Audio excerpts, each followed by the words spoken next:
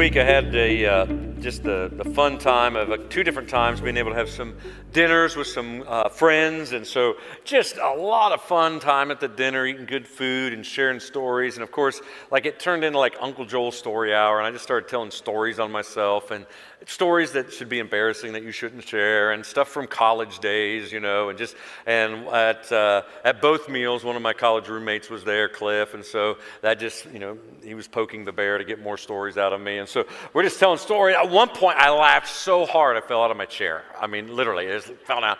And at some point, it occurred to me on one of the dinners, one of our friends had invited his girlfriend there, and she'd been to church 2 or 3 times, and it occurred to me, I had this thought, but of course, in the middle of Uncle Joel's story hour, there's no filter, just whatever's here, like, whoa, there it came. I just said, I realize, and, said her name, said, I realize, like, you've been to our church 2 or 3 times, and that might be the last time you come to church after tonight, because all these stories I told. And I said, or it could swing the other way. Like, you could just tell all your friends, like, you got to get here, man. You'll never believe this church and what the stories this guy's telling.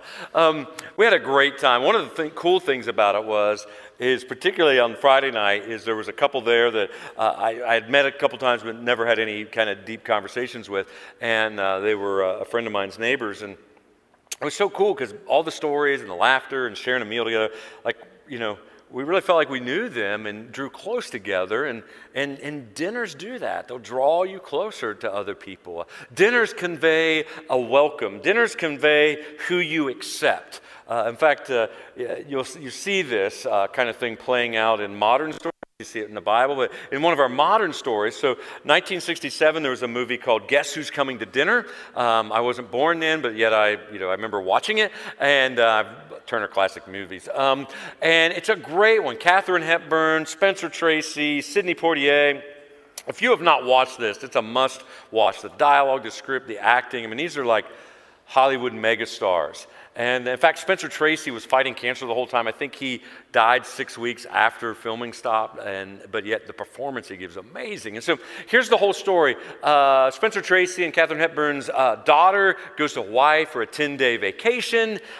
She has a whirlwind romance with a doctor there who's about 10, 15 years older than her. And she comes home, and it's guess who's coming to dinner. Hey, I've invited a friend. It's this guy that I met. We're going to get married. He's a doctor. He just got hired for the World Health Organization. He's going to work in Geneva. It's prestigious. It's, so parents, your head would be spinning already, this whirlwind romance. And then, oh, by the way, he's black. And so the movie is just dialogue of how the parents are wrestling with this. And then you see how the doctor's parents are wrestling from it from a black perspective, and they're having to deal with what will people think, and fear and people-pleasing issues come out. And you got to realize, in 1967, it was still illegal in 17 states to do an interracial marriage. Just put your head around that. 1967, 17 states, when this movie came out, you could not marry somebody from another race. In 17 states. Amazing. And yet it prompted all this dialogue and all this stuff. In fact, it wasn't too long after the movie came out that that was stricken down in all 17 states. But still, all the feelings and all the things that were there. You see, dinners have this thing of like, when you bring people together like that, it stokes camaraderie, yes, but it also stokes who am I going to accept, and what group do I like or what group don't I like. And it can stoke fear of the other, fear of the unknown, fear of the stereotypes we have of people. It can be people-pleasing. I mean, who hasn't had like 2 sets of friends that for whatever reason they don't hang out, and yet we feel pulled, and who are we going to please and not please, and how are we going to walk this out? Have you ever had friendships like that? We're trying to negotiate both groups, or this group doesn't think you should be hanging with that person, and this person is like, Well, this happened all the time in the Bible. I mean, in fact, it's hard to study Luke. In fact, I have a commentary that the whole commentary on Luke is around this whole motif called table fellowship. Who will Jesus eat with? Like, you read Luke, and the idea of who you will eat with comes up over and over and over again. And because people didn't like who Jesus would eat with. And there would be people who would say things to try to get him to drift one way or the other. Or they would pick on his disciples and try to get them to drift. And I wonder, how could we have a brand new freedom from our fears of the unknown or the other, freedom from people-pleasing, so that we might actually get to a place where we live out Jesus' vision. See, Jesus had this vision of a new family on earth, and you see it lived out in his 12 disciples, don't you? So like his 12 disciples, you see, they are this motley crew, the band of 12 merry men, and they have all kinds of differences. So there's Simon the Zealot, who is like a revolutionary who wants to lead his oppressed countrymen to overthrow the Roman government. So he would have led attacks on Roman soldiers to overthrow them, and attacks on Jews who worked for the Romans because they would have been seen as traitors. So that's one guy in Jesus' band of 12 merry men. But he's also got Matthew, tax collector, traitor, who is a Jew who works for the Roman government so that he can make lots of money. And Jesus says, I think these two guys would be good teammates. Let's bring them together, So there's this vision that Jesus has that what you have in Jesus trumps any other identity you might have. And so he puts this together, and it's amazing to watch. And so the early church began to do that too. Over and over and over again, they would do that. So today, here's what I want us to wrestle with. Because Lord knows we got some divisions in the world, right? And Lord knows the world is trying to push us into either or divisions all the time. Black, white, rich, poor, left, right, citizen, immigrant. It's everywhere, right? It's always trying to form us into either or categories. And unfortunately, the Church of Jesus Christ falls into that all the time. So I'm left-leaning, I can't go to this church. I'm right-leaning, I can't go to that church. I'm, most segregated hour in America is the church hour, right? You just see it everywhere. We just get in our little groups and we cut people off. And so and so often it's fear-based, or so often it is people-pleasing that I don't know which group to be a part of, and I don't want to make my friends mad and my group mad, and we wrestle with it. And then not even just on big issues like I just said, but even on an interpersonal basis, isn't the enemy always trying to divide us relationally with family members? Not even on any of those topics I just said, but there's always this pull of, well, you're a part of my group, so you can't be friends with that group. And it sounds junior high, but I see adults fall into that all the time. So how could we have a brand new freedom from fear, freedom from people-pleasing, and be able to live out this vision that Jesus had for a new family that was multi-socioeconomic, multicultural, multi-ethnic, and who rally around Jesus and truly love one another? That's the story I want to tell today. Now, we're not going to look at it on the screen yet, but you can go ahead and turn to Galatians chapter 2 and get ready for some scripture later. But let me set up Galatians. So we're looking at a letter called Galatian. Galatia was a territory we would call modern Turkey. And so this area was an area that was completely pagan. It would be called Gentile, meaning non-Jew. So the people of God had this part of God's word, and nobody else had it. And so these are people worshiping idols, all kinds of greed, all kinds of different lifestyle things happening, and immorality, and just the idolatry was off the charts. And so all of this, and it was all the people that the people of God historically had said could never please God. And yet this guy named Paul, who was a Jew of Jew, who was religious to the nth degree, tried to obey all 613 commands in there, was part of one of the strictest denominations of Judaism. He was so bent on pleasing God that when he thought Christians weren't from God, he had them put in jail. He beat them up. He oversaw one of their executions, we know. And so this guy was all in when it came to religion. And yet what happened is the light went on literally because Jesus just met him on a road, and he realized that Jesus was actually God, and that he learned that the way that truly pleased God is not try to obey all these. If your windows are rolled down, that'd be a good time to leave. Or if you're riding a motorcycle, you're out of luck. He realized that you can't do enough to please God because all of us have done something wrong. All of us have sinned. And so the light that went off was the way to please God is to just know that through Jesus, Jesus lived a perfect life, died a perfect death, rose from the dead. And so the way to please God is to trust that Jesus' life, death, and resurrection counts for your life, death, and resurrection, that he paid the penalty for you and lived a perfect life. And the way to be okay with God is just accept that through Jesus, God says you're okay. You aren't okay. You're still doing bad stuff. But he says you're okay. And then what Paul realizes, when you get that kind of grace from God, it actually is way better than trying to follow those rules. His grace and his presence living in you actually are to be okay and live the way you should. Well, what this did for people like Paul, who were Jews, who were schooled on God and holiness and righteousness, what it did for them is their minds were expanded and they began to think, wait a second, we always thought you had to do all this stuff and there was this one little bitty country in the whole world that was trying to do that, and we just thought everybody else was doomed for hell. But if it's not about pleasing God and trying to obey all this and have all of our traditions, that means this thing can go worldwide. And that's why Paul found himself in what we call modern-day Turkey, telling everybody about Jesus. Because now they didn't have to become a Jew and try to obey all this and change all their traditions and their customs. They can actually just accept Jesus as their Lord and Savior, and he comes and lives in them by grace through faith, and they become transformed people, and they please God because God says, you please me through my Son now, and I'll show you how to live right from now on, but you don't have to try to get right to be right. I'm just going to say you're right because of Jesus, my Son, living in you. Hope that makes some semblance of sense.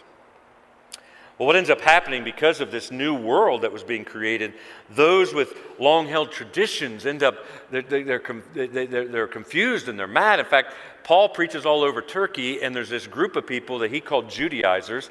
They were people who believed in Jesus, but said in order to really please God, you have to obey all this and all the traditions we've added to this. They start following Paul all around, and they start doing some cleanup business. They go, I know what Paul preached, but it is this. It is grace through Jesus, but it's also to really please God, you got to eat kosher, and you got to dress this way, and you got to be circumcised. Now, can we just say, I'm going to get to the fear stuff and the people-pleasing. We're doing a deep dive, then we'll get there. Can I just say, we're talking about circumcision. That is just weird to talk about. I mean, it's just weird. I mean, well, for 50% of the people in the room, it doesn't even apply. You know, and so, I mean, that's... kind of a private thing. And right now in the world, it's just what? Medically elective, whatever. If you want to, if you don't, whatever. But let me help you understand why it was such a big deal. Back then, only Jewish people, for the most part, got circumcised. And it wasn't a medical thing. It was a religious thing. And it wasn't just a religious thing. It was a cultural identity marker. He said, that's weird. I get it. God tells Abraham 2,000, 2,200 years, something like that, before Jesus. He tells Abraham to be circumcised. He's an old guy. That's rough. And to have his son circumcised. And you say, why in the world would God want that? I think there's a couple reasons. One is, it is like a cut in the flesh that says you belong to a bigger group. So that's part of it. It's an identity marker. This is your identity. The other thing it does is, because of where the cut happens, it has this symbol of, because it's given at the same time of the blessing of Abraham, all of your offspring, male or female, will belong to God, and all of them will be blessed by God. So it had that marker to it also. It also, circumcision does this, because of where it's at, private, weakest part of your body type thing, it really conveys a message that what you do with your body matters to God. Like he cares about every part of you. Seen, unseen, strong, weak, doesn't matter. Private, public. Like your whole being belongs to God, so it conveyed that. And for 2,200 years, this was the thing. Like you never, I like how Ray Pritchard in his Galatians masterclass is, like you would never walk up to another Jewish guy and goes, hey, are you circumcised? I mean, you'd never ask. You don't need to, you know? Now, I'm not going to ask you because I don't care and don't need to know, don't want to know, right? And they wouldn't ask back then because it would be a useless question, because every Jewish male for 2,200 years up until that point had been circumcised. And now a guy is going around saying, You can be okay with God without even having your male son circumcised. And it's like mind-blowing because 2,200 years, it was the sign that you belonged to God. It was the sign you were okay with God. It was the sign that you belonged to God's group, God's people. You say, Joel, why is that a big deal? Well, think about some of your traditions and when they get upset. Take this like a little tradition. Let's just go with a little tradition. Think of like one of your most sacred family traditions, whatever that is. Usually around holidays, right? Maybe it's just how your holidays go down. Like we always go to grandma's house at 4 o'clock on Christmas Eve. And, we start by having some punch and appetizers. And then we eat dinner. And then after dinner, we start opening gifts. And at 7, we go to grandma's Christmas Eve service at her church. We come back and we, finish opening gifts with all the extended family. And at the end, we, drink spiced cider and give a cheer. I don't know what you do at the end, but you do something, right? And that's your thing. Like your family, every holiday does that.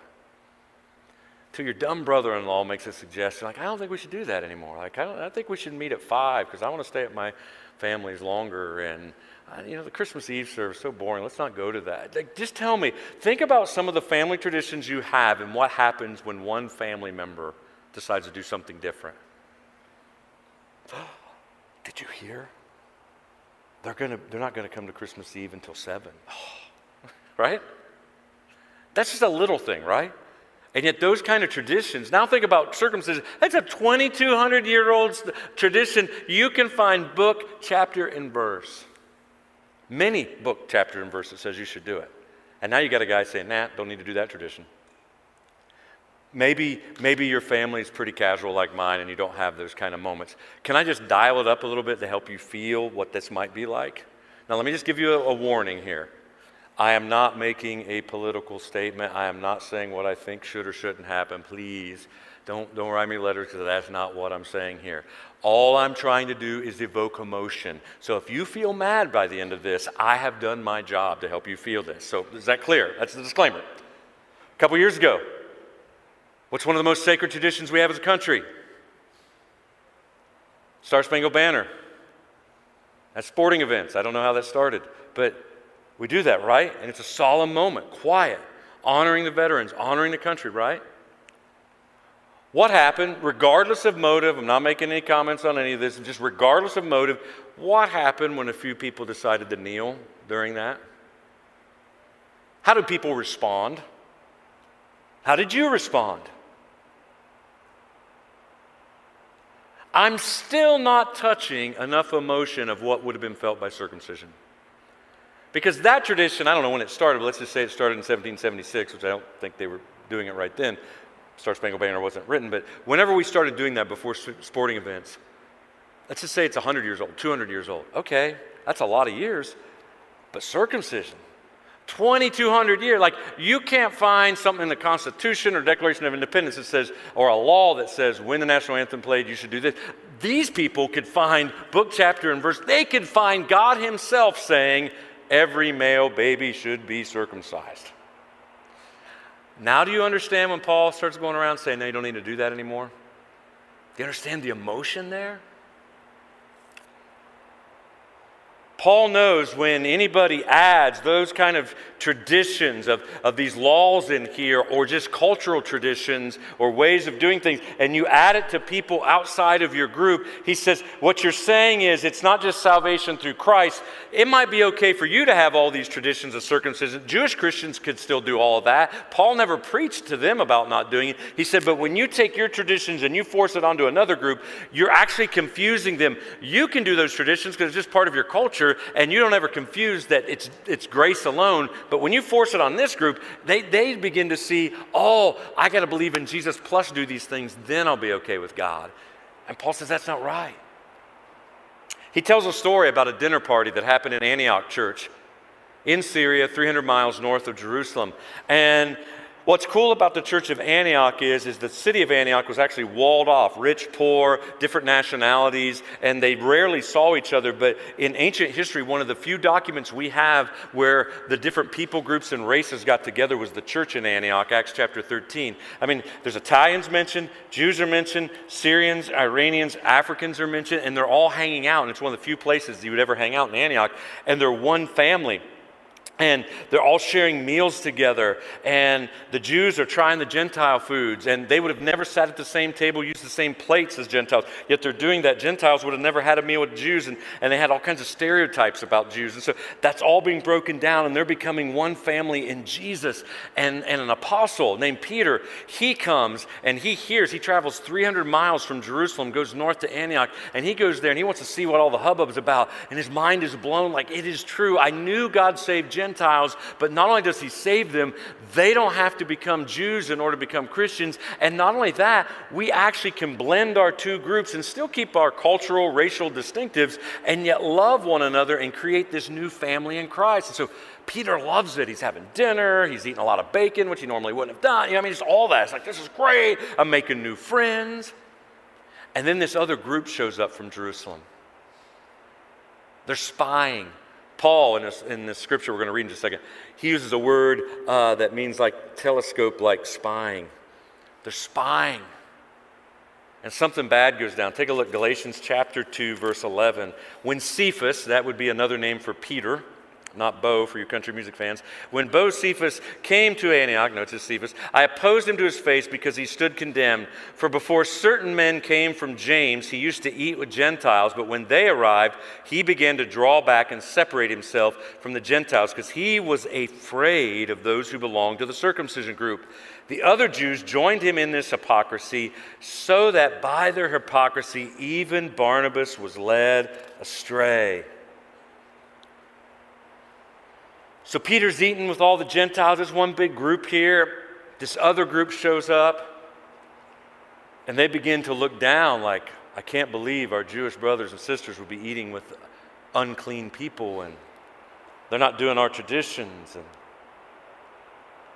we don't know exactly what happened. My guess, something went down. They went to Peter and said, hey, Peter, really like you and all, but this isn't right. Like, you're a Jew, and you're causing problems, and people back in Jerusalem are talking that you're not staying pure to our culture and to our traditions, and you're upsetting the apple cart, and you need to eat with us.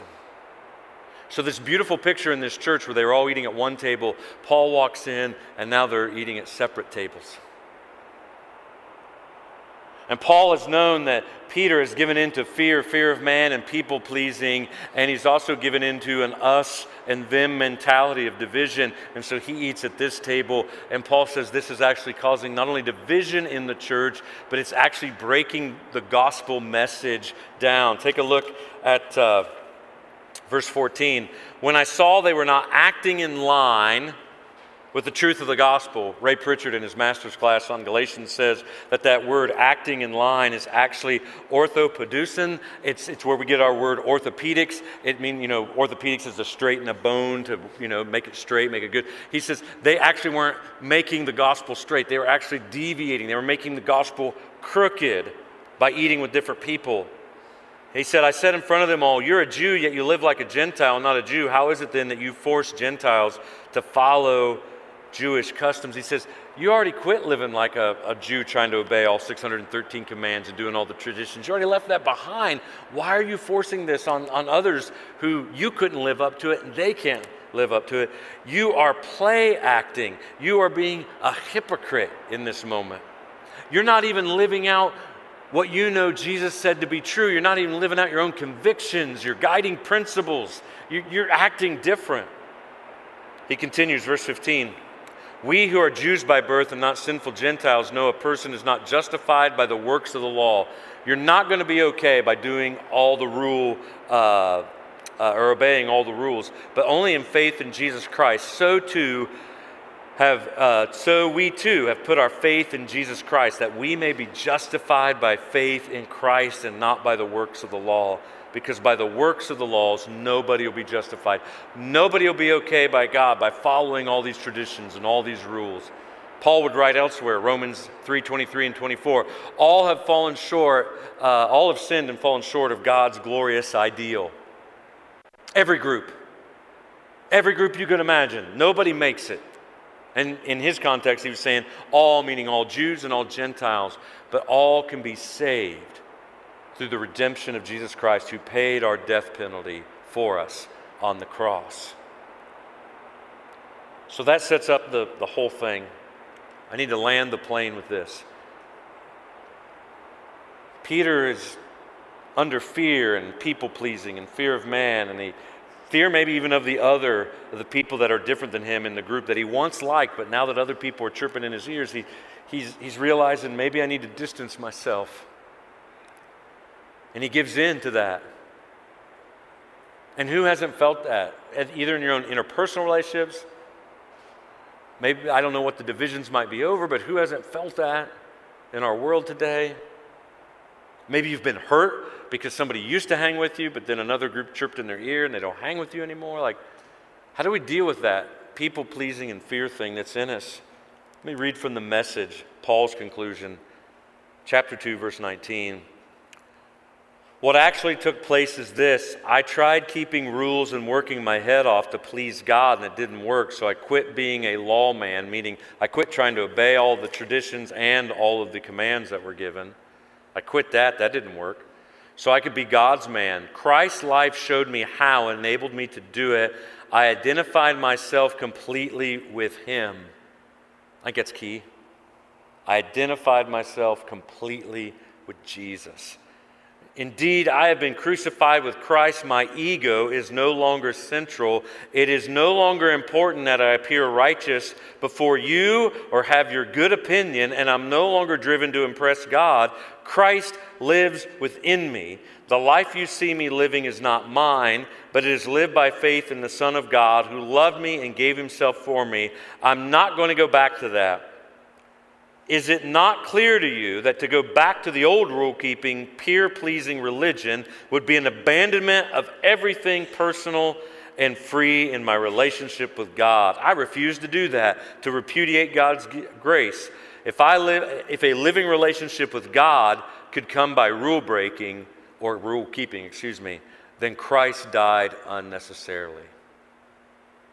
The freedom you've been promised and I've been promised is freedom from performance-based living and religion, freedom from people-pleasing, freedom from sin, and freedom to live holy, freedom to cross cross-cultural barriers and build real relationships, to resist this world that wants to force us into either or instead of have a both-and approach, and to resist the division that our world, it seems like every website, every Facebook page, I don't care what news you watch, whether it's left-leaning or right-leaning, you get on their website and read, the first 5 stories of each is designed to divide us.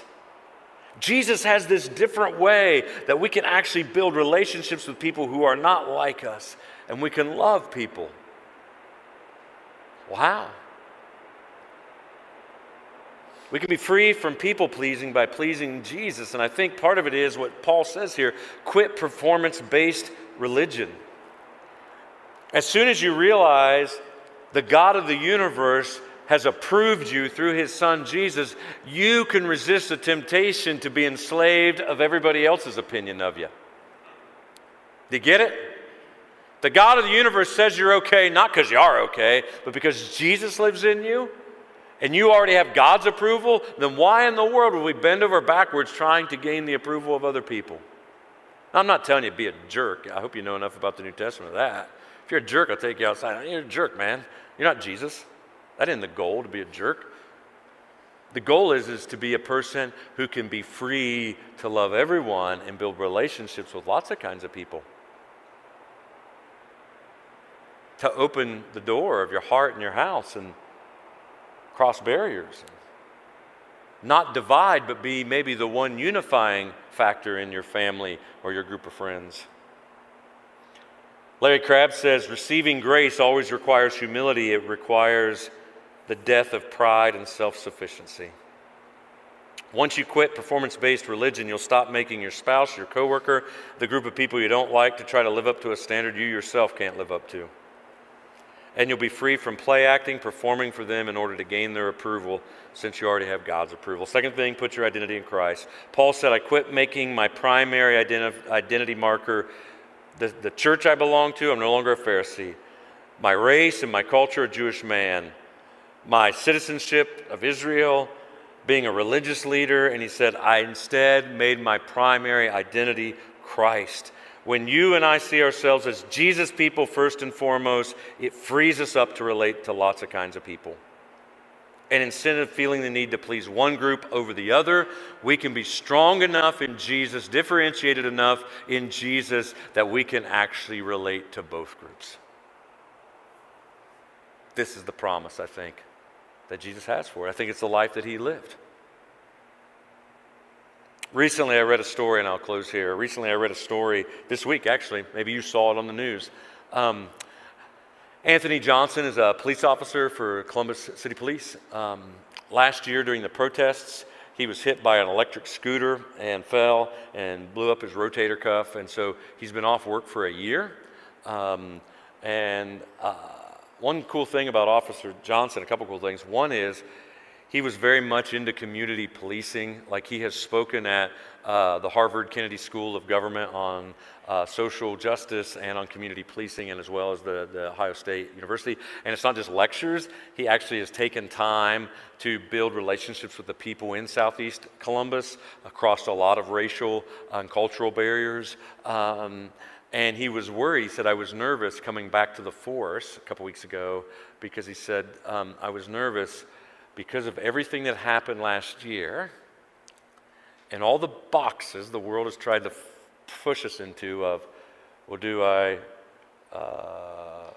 I support people of color? Do I support police? Like, I'm not sure how there ever became an either or. Like, I mean, we're smarter than this, right? Like, there's a lot of things you can do both. Like, don't allow yourselves by your political affiliation to be forced, or your particular cultural affiliation to be forced into either or thing. Like, you can actually do both. But he was as concerned because of the divisions this would not happen. And so he went back and, his social media account blew up because of some of the talks he's been given throughout this. I think he has like 8 million views or something ridiculous. Literally 8 million. I'm not making that up. It's 8 million. And the neighborhood accepted him. One mom, person of color, said, I haven't met not one kid that don't know him. My kids love the Columbus Police Department. We've never had a problem with them. Like I always told them, don't run from the police, run to them. That's a different message. But it's also a different message that happened because I think Officer Johnson did the hard work of building relationships, and because he's a follower of Jesus. And I think it would be pretty easy for him to see his identity as an injured police officer, injured in a protest that could make a man bitter, and yet he saw his identity in Christ as bigger than any other identity. And so he's went back to work, and he continues to build bridges instead of barriers. I imagine he has some pressure on all sides to fit in one group or the other. And yet he's a Jesus man that has decided to just be who Jesus has called him and try to bring people together. If you want to be free from people pleasing, you should start by pleasing Jesus. Quit your performance-based religion and put your identity in Christ. Would you stand with me? Let's close with some prayer time.